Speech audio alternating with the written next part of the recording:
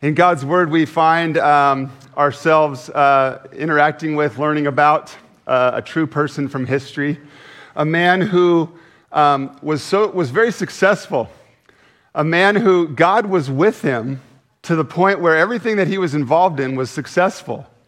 And he was so successful that his boss began to trust him more and more. And he was so successful with all the duties his boss had given him that not only did his boss put him in charge of work-related things, but he trusted this man so much he began to trust him with his household, with things more personal and more near and dear to him. And so then this man not only was successful, not only was God with him, not only was he bringing his boss lots of favor, but this man was handsome, the Bible tells us, in form and appearance. And after a time, his boss's wife cast her eyes on him and said, "Come and lie with me." But he refused because he was honoring to his boss and to the role that he had been given. And as she continued to pester this man from God's Word named Joseph, she continued to pester him day after day, and he would not listen to her. And one day, when he went into the house to do his work and nobody else was around, she caught him by the robe, his garment, saying, "Lie with me."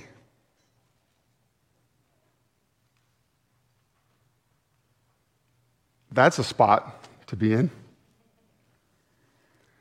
Elsewhere in Scripture, we have yet another man, a man we come to know in quite a favorable way as being near to the heart of God, as leading God's people. And it happened that one afternoon, this man was relaxing at home, maybe waking up from a nap, and he was walking around on the roof of his house, and he was looking around the city, and from his rooftop, he could see another rooftop where he saw a woman bathing, and God's Word tells us that she was very beautiful. There's another spot to be in. What are these situations, what are these pivotal moments that could go a number of ways? What do these critical spots, these tough spots to be in have to do with you this morning? What do they have to do with me? And I want to suggest much more than we first think. What do they have to do with us? I think we first maybe want to say, I don't think those situations have much to do with me, but I'm going to suggest this morning that we all find ourselves in similar spots, probably much more frequently than we think. And here we have, at this pivotal moment, at this tough spot that we might come to, we have an opportunity to use language we've been using in recent weeks. We have an opportunity to live in a kingdom of one, looking out for number one, and convenience and benefit and pleasure and what's easy for me and what I'd prefer. We have opportunity to live in a kingdom of one, a kingdom of self, or we have an opportunity to deny ourselves, set ourselves aside, submit to Jesus as King. Jesus is King. We have opportunity to submit to Him and learn to live as citizens of the kingdom of God. And so that's why we're in a series of messages that we've entitled Kingdom Life, because we want to ask God how to help us by His grace live out the ways of Jesus in our spheres of influence, live out the ways of Jesus in these tough spots, these pivotal moments that we find ourselves in. How do we live a kingdom life? So grab your Bibles, if you would, and open to Matthew chapter 5, and in a moment we'll start at verse 27. Matthew chapter 5. Matthew is at the beginning of your New Testament, the back part of your Bible. Matthew, Mark, Luke, and John are the stories of Jesus' life. Find yourself to Matthew chapter 5, and we'll start at verse 27 in a moment. And as Marty already said, we are teaching our way through the Sermon on the Mount, this 3-chapter section in Matthew of Jesus' teaching. And we're asking God to speak to us through His word today.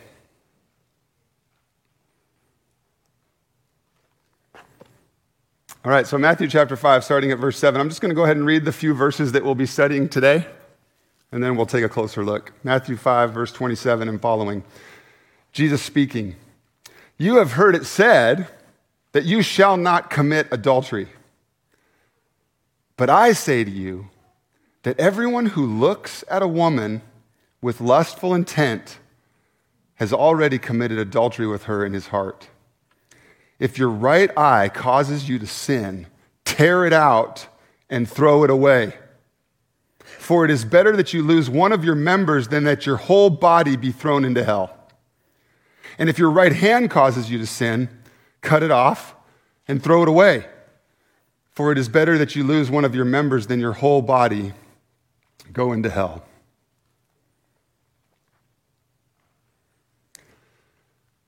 So that's all pretty straightforward. I'm pretty sure there's nothing more I have to explain. So why don't we have the worship band come back up, and I'm going to close in prayer. I shouldn't tease like that. You guys would like it if I quit now. I'm joking. I'm not done. We're going to take a closer look at what God has to say here. But in all seriousness, we need to pray. In all seriousness, at this moment, I would sometimes take a moment and pray for our time hearing from God through his word, and instead I'm going to give a bit of silence and ask you to do so. I could use your prayer, and you could use prayer, that God would speak to us by his word this morning, and that the evil one, Satan, would love to take this message out of our ears and hearts. But the evil one is already under the thumb of Jesus and loses in the end. And I think God has something to say to us this morning. So take a few minutes, take a few seconds if you would, and pray that we would hear it.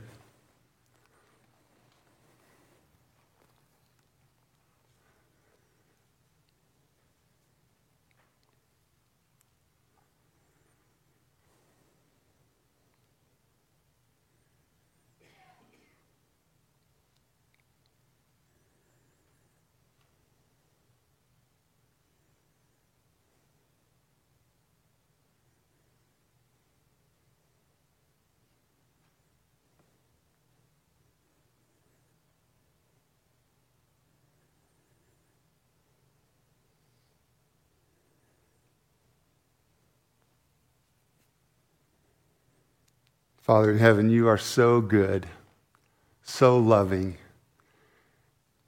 This morning as we begin and as we go to your word to hear from you this morning, I pray that we would be reminded afresh that you are good and loving and that your purposes for us are good, that you are not a killjoy, but that your best is for our best, that your plans are for to nurture and to point us to your glory. So do that this morning as we hear from you. In Jesus' name, amen.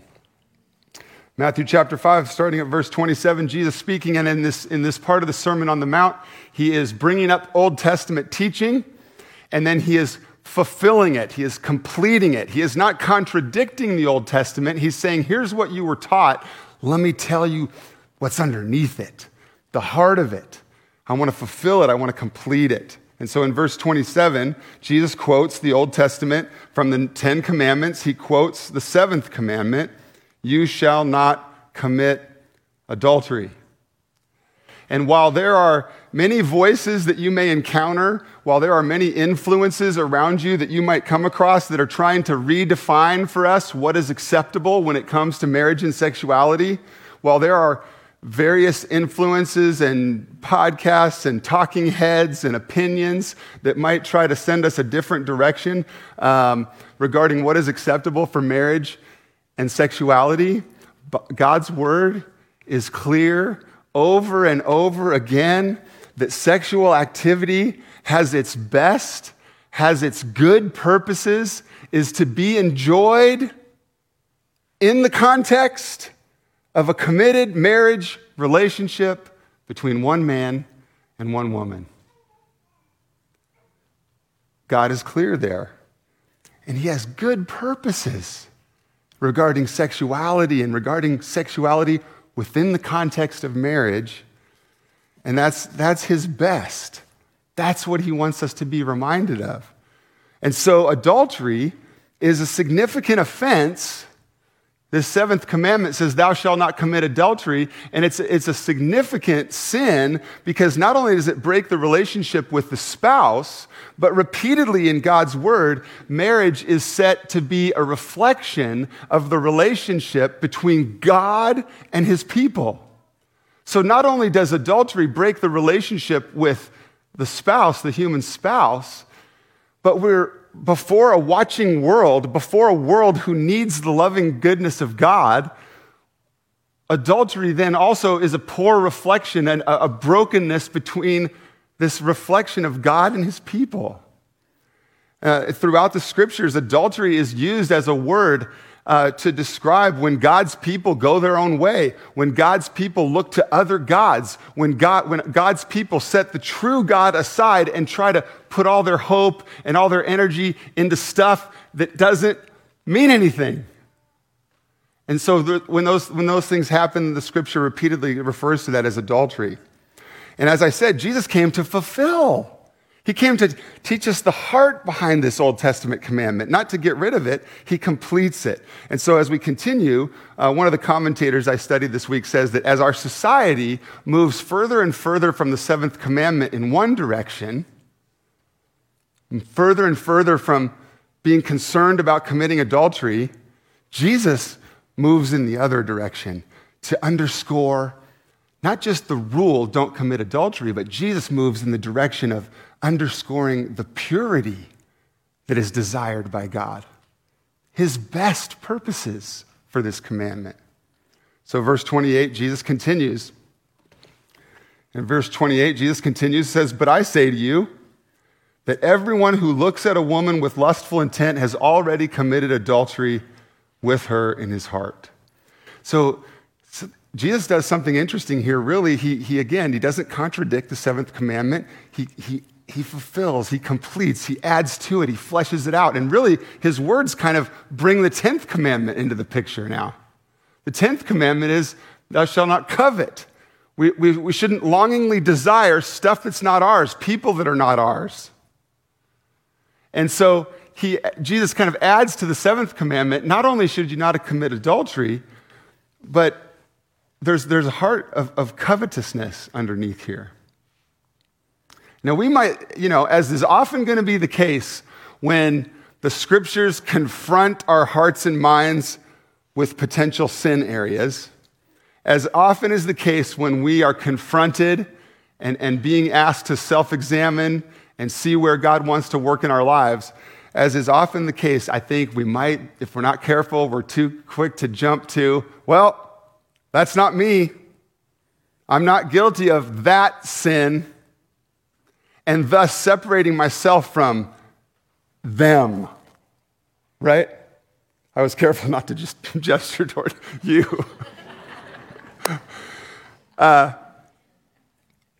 not guilty of adultery, so I'm off the hook. That's them. If not adultery, what about pornography? If you're allowing God to speak to you and confront you with his word this morning, and you think that this commandment and Jesus' heart behind this commandment doesn't apply to you, then we go beyond the sin of adultery and we ask, what about pornography? Or similar sexual sin and addiction? And I'm not just talking to men, I'm talking to men and women. I'm not just talking to the young, I'm talking to all ages. And if by the grace of God you're able to say that pornography is not a problem, then I say, well, then what about eyes that linger? What about eyes that linger on real life people? What about eyes that linger on photos of, even if you're not going to classify it as pornography, what about eyes that linger on real life people or photos of people wearing next to nothing? What about the advertisements that we're barraged? What about when we go to the beach? What about when we scroll the device through the endless drivel of nonsense? And even if by the grace of God you're able to say this morning that photos are not a problem, What about descriptive words? What about descriptive racy fiction that accomplishes the same thing in the heart and the mind without photos? In Ezekiel, this will be on the screen, God laments. Here's God lamenting where his people have gone astray. How I have been broken over their whoring heart that is departed from me, and how I have been broken over their eyes that go whoring after their idols. So again, we have in scriptures this comparison of adultery to the broken relationship between God and his people. Not only does our adultery break our relationship with our human spouse, but we're breaking this relationship that should be a demonstration of the beautiful relationship between God and his people. So here God is lamenting what's happened, and he's not just saying, hey, they've gone astray. They've actually gone to the wood pile, grabbed a piece of wood, carved an idol, and they're worshiping it. He's not only condemning that, he's saying, look, their eyes are going after other idols. Their hearts, their desires are going after other than me. So in that same way, it's not just actual physical act of adultery that's being addressed, it's the adultery that's happening in our mental acts of unfaithfulness. So as much as we might like to, we can't justify our thought life by saying, well, it's just thoughts. It's just imagination. Because I'm not going the physical act of adultery. We can't justify our thought life, our imagination that way.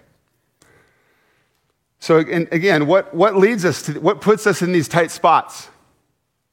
We gave those couple examples at the beginning this morning. We said both situations, I left off the story at a pivotal moment, at a moment where things could go a couple of different ways.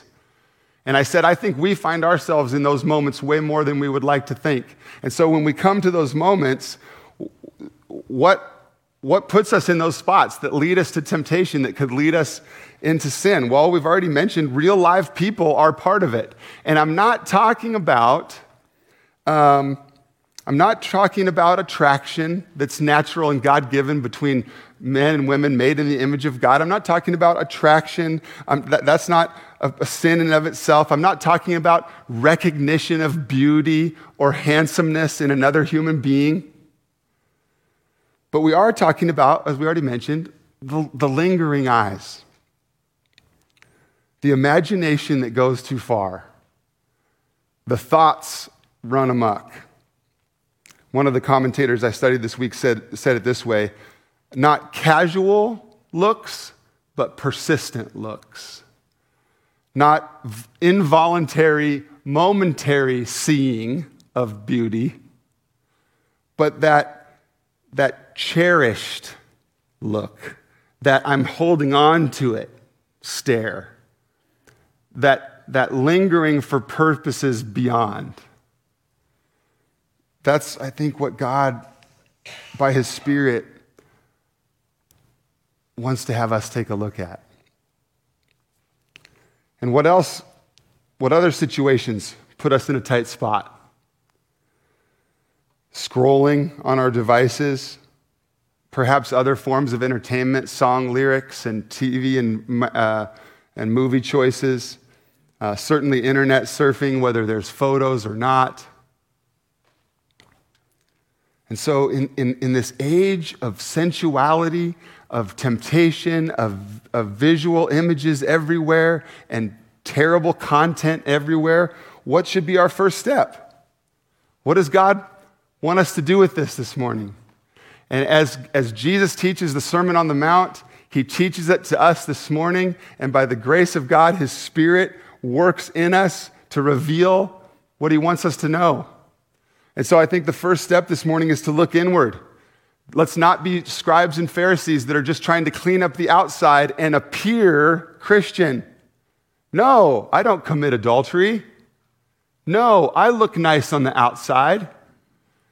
God wants us to look at the heart and go beyond cleaning up our appearances and there to be a reality check of the things I just talked about. Where do those things find their way into your heart and mind? Where do those examples,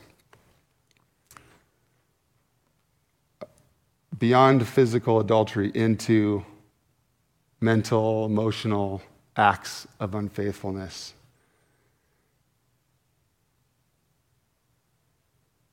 And if we're willing to look into God's word as a mirror, and we know our hearts and our temptations and our sins,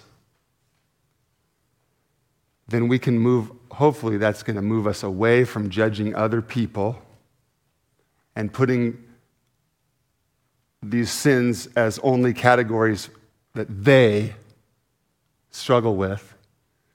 As we examine our heart, hopefully it's going to move us away from that attitude, from thinking that we are better than other sinners, and instead lead us to what God wants us to know.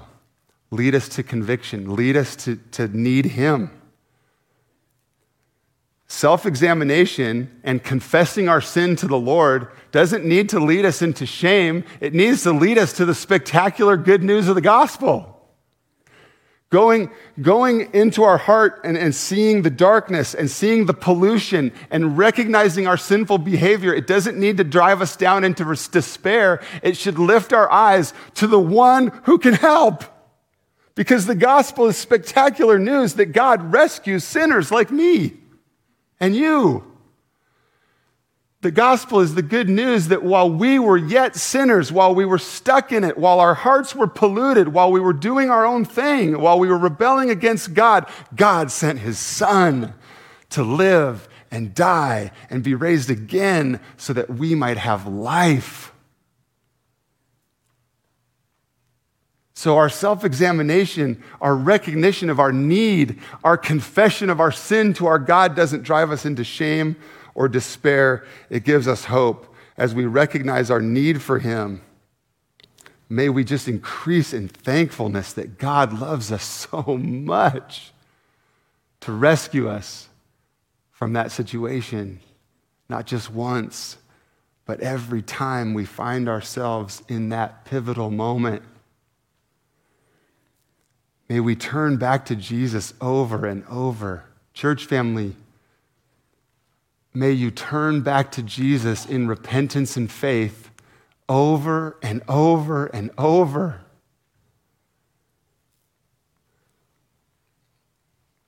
Let's continue the passage here at verse 29. This is the easy part of the passage. If your right eye causes you to sin, tear it out and throw it away, for it is better that you lose one of your members than your whole body be thrown into hell. And if your right hand causes you to sin, cut it off and throw it away, for it is better that you lose one of your members than that your whole body go into hell.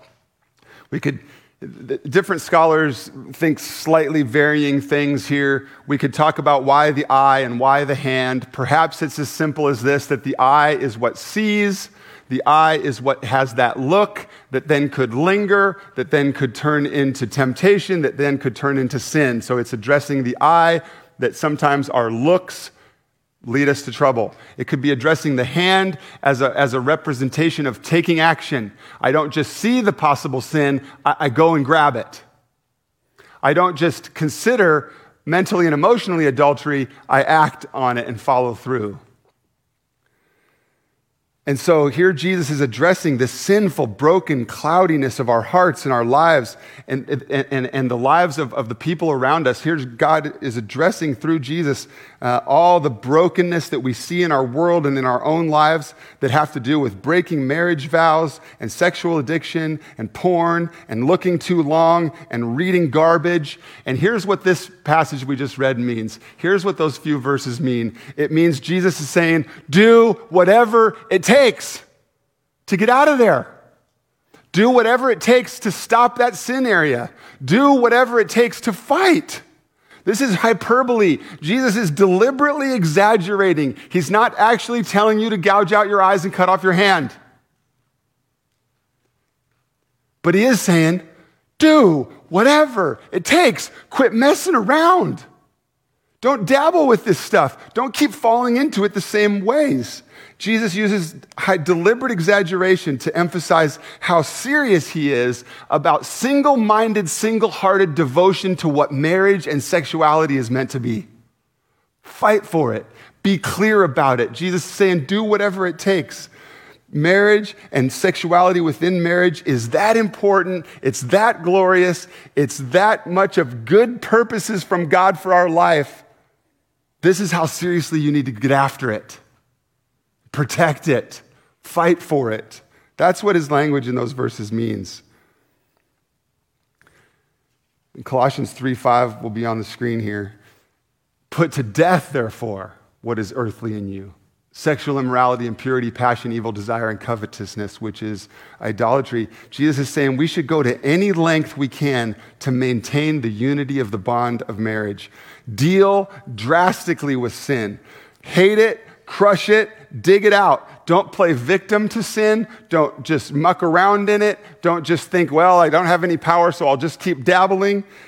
Don't play victim to sin. Fix our eyes on Jesus and fight for marriage and God's good purposes for sexuality and marriage. And this area is not only really significant in scriptures, but this area is very significant in my journey through life. And so, sorry I get a little fired up about it. Or maybe not sorry. Porn was a sin issue for me. Enslaved to that area of sexual sin for years, and now by the grace of God and by the Spirit's work in my life, freedom and victory over that area of sin for the last 17, almost 18 years. So that's not saying I'm all that. That's saying this is a fight that's worth it. I want it for you too. Do whatever it takes. Are you with me? Do you understand? I'm not bragging on me. I'm bragging on God's rescue. He has what's best in mind for us related to our marriages and to sexuality within marriage. He has what's best. He's not a killjoy. He's not taking away your fun. He knows what's best. And he wants it to be enjoyed in the context of a beautiful committed marriage between one man and one woman. And anything outside of a committed marriage between one man and one woman is sexual sin. And so that's where pornography and other issues that we've discussed today are an issue and need to be addressed. And so as I've journeyed with people over the years, I often use the language, fight this battle on all fronts. Jesus' hyperbole in those verses say, do whatever it takes. Take extreme measures if need be. Address this. Go to any length. Deal drastically with sin. And so I sometimes will tell people that are looking for victory and freedom in this area to fight the battle on all fronts. And I'm not a military stratego, but fight it on all fronts, meaning every possible area of life, all that I'm about, all that I do say, all the places I go, all the people I interact with, on every front, fight like hell against hell prevailing in our sexual behavior. And so when I say every front, here's some examples. And then I'm sure this is not exhaustive. You'll be able to think of more fronts that you can fight this battle on. For one, I think of practical. Fight it on the practical front. Fight this battle on the logistical front. This would include practical things like boundaries, where you go, what you do, who you interact with, whatever it takes, be practical. This practical battle would include filters that are the technology that's available on our phones and on our computers to filter out some of the garbage. It's not the answer, because you'll still find it if you're looking for it, but fight it practically by putting the filters in place. Accountability, having brothers and sisters in Christ that can ask you what's going on or that you confess what's true about your life to them, that accountability helps. Certainly our media choices and where we spend our time on screens is an important part of a practical boundary, because God's word says in 1 Corinthians 6, flee from sexual immorality. So a part of the battle is just practical. Flee. Run! Get away from it, right? It's so practical. Those spots, those two tough spots we started this morning with, that man who was, the Lord was giving him success and his master trusted him and his master gave him a responsibility over his household, and then his wife is putting the moves on him. That was Joseph, and he found himself in this critical spot. And if you go and read the rest of that story today, and you should, guess what he did? He ran. And that other guy we started with this morning, the king of God's people, the man after God's own heart, David, looking from rooftop to rooftop and admiring a bathing woman, guess what he did? He didn't run. The eyes led to sin and temptation, but he acted out and followed through. So the difference in those two stories from this simple, practical advice of flee. I'd say we should fight this battle on practical front. I'd say we should fight it on an educational front. There's a lot to be learned that I think you'll find helpful. There's a lot to be learned about the way you're made, the way you're wired, the way your hearts and minds work, the way your brain works. I think we can do that in therapy, which I highly recommend if you have difficulties in life of any kinds, whether it's in this area or marriage or parenting or other struggles with understanding yourself. Education, one of the forms that comes in is going to therapy. But there's so much out there. There's so much good reading, YouTube videos about the brain and about addiction and how pornography is just one of these areas where we can become addicted to, and the brain is hardwired to repeat the mistakes, but there's hope and there is the ways to rewire the brain, and there's help that comes from educating ourselves and understanding how these patterns become more deeply ingrained and how our sin becomes repetitive. And so fight the battle on the educational front of learning about the way we're made and the way our hearts and minds work, because it'll help. If you're looking for a place to go on the internet or on YouTube, I have appreciated the materials that a ministry called Pure Desire Ministries puts out. You can find their website, Pure Desire Ministries. They're out of Portland. You can go to YouTube and find a lot of excellent free content. There's a podcast for those of you that like to listen to podcasts. Pure Desires Ministry might be of interest to you.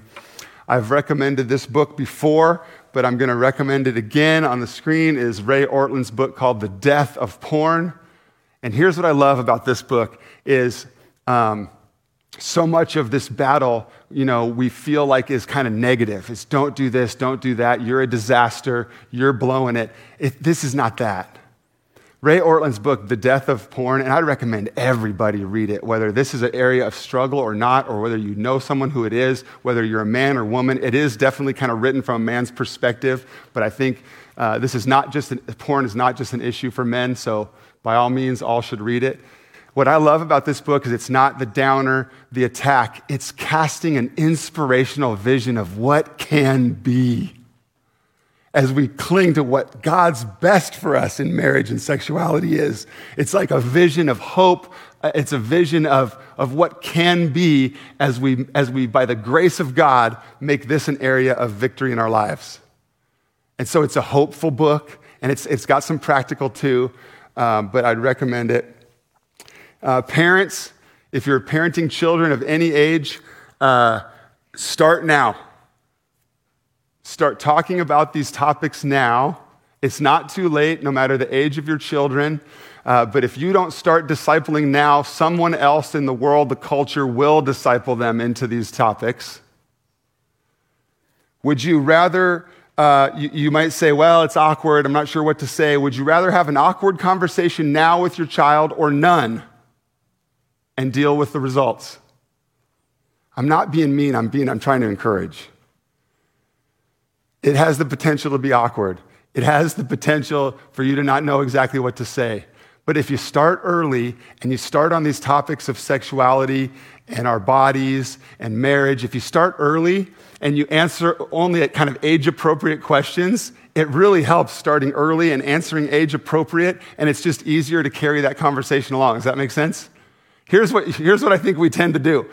We got a 4-year-old that asks a perfectly reasonable, age-appropriate question about our body, and instead of just answering the question, we go, oh, he's asking about the birds and the bees and all this stuff, and I got to just answer it step by step in age-appropriate ways.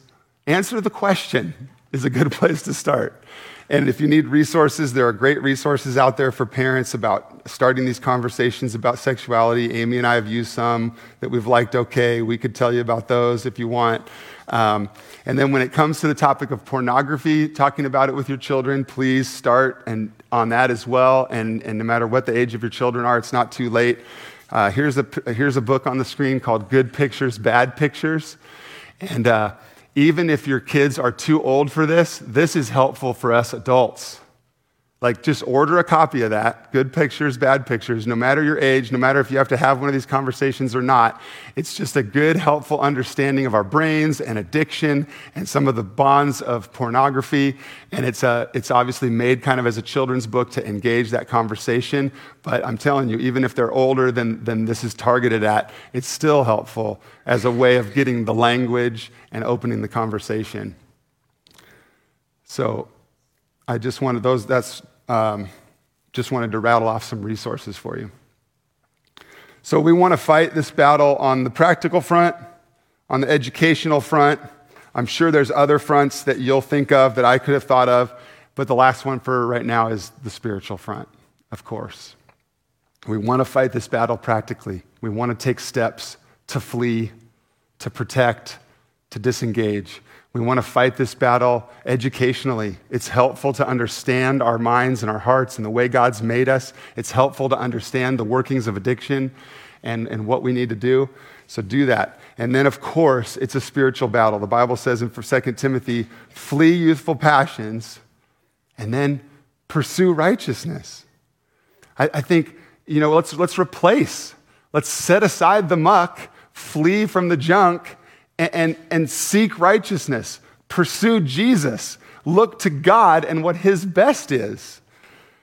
We need to grow in our relationship with Jesus. We need to, church family, grow in our awe of our great God who is loving, the creator of all things, who has made us in his image. We need to draw near to God so that as we follow him every day of our life, we grow in more awe and thankfulness and appreciation for who he is and what he's done. Because I believe that as we grow in that awe and thankfulness for what God has done, it's going to squeeze out the garbage. So instead of allowing temptations to take our minds off of God, to take us off track, what do we look to? Who do we look to? The Bible says in Philippians 4:8, finally, brothers and sisters in Christ, whatever is true. Instead of thinking about the muck, instead of looking at the pictures, instead of considering in our minds what we might want to do, the Bible says fill our minds with this. Whatever is true, whatever is honorable, whatever is just, whatever is pure, whatever is lovely, whatever is commendable, if there's any excellence, if there's anything worthy of praise, think about these things. Instead of allowing temptation to derail us, lift our eyes to Jesus. We said last week that hope is a person, and his name is Jesus. Father in heaven, thank you for being with us this morning. Father, thank you for being a God who cares about our lives, who cares about the joys that we experience in this earthly life, but a God who also knows and cares and sees and wants to help us out of the difficult, painful, messy parts of life that we experience on this side of eternity. God, when we find ourselves in these spots, I pray for myself this morning and for my church family, when we find ourselves in these critical spots, these pivotal moments, God, help us to not choose the kingdom of self. Help us to run away from building a kingdom of ourself, a kingdom of one, a kingdom of pleasing just ourselves. And instead, Father, by your grace, teach us to live as citizens of God's kingdom, that our lives may glorify Jesus in all we say and do. Father, as you work in our lives, I pray that we would be kingdom citizens who live out human relationships, including marriage, the way you designed. God, I pray that as we grow, as we desire to live kingdom lives, as we are kingdom citizens, I pray that we would live out these human relationships according to your good purposes, seeing all the good you have in mind for marriage and sexuality within marriage. Help us, Father, to seek purity in the midst of temptation. And God, especially this morning, we thank you that we are not left to our own strength in this battle. We thank you that it's not just up to our own efforts to stay pure. We thank you that your word teaches us that if we live according to the flesh, we will die, that if we live according to our sinful, selfish desires, we will die. But thank you that your word then also teaches us that if we live by the Spirit and put to death the deeds of the body, we will live. And so, God, thank you that for those of us in Christ, those that have trusted in Christ, have received your Spirit living within us, guiding us into life and helping us put to death our sinful desires. Thank you that we are not on our own, that our victory over sin is not just something we have to strive for, but God, that you empower and enable in us by your grace and by the power of the Spirit. Thank you for your Son. Thank you for the cross.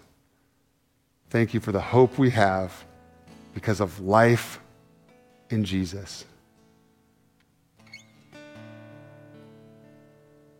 In Jesus' name, amen.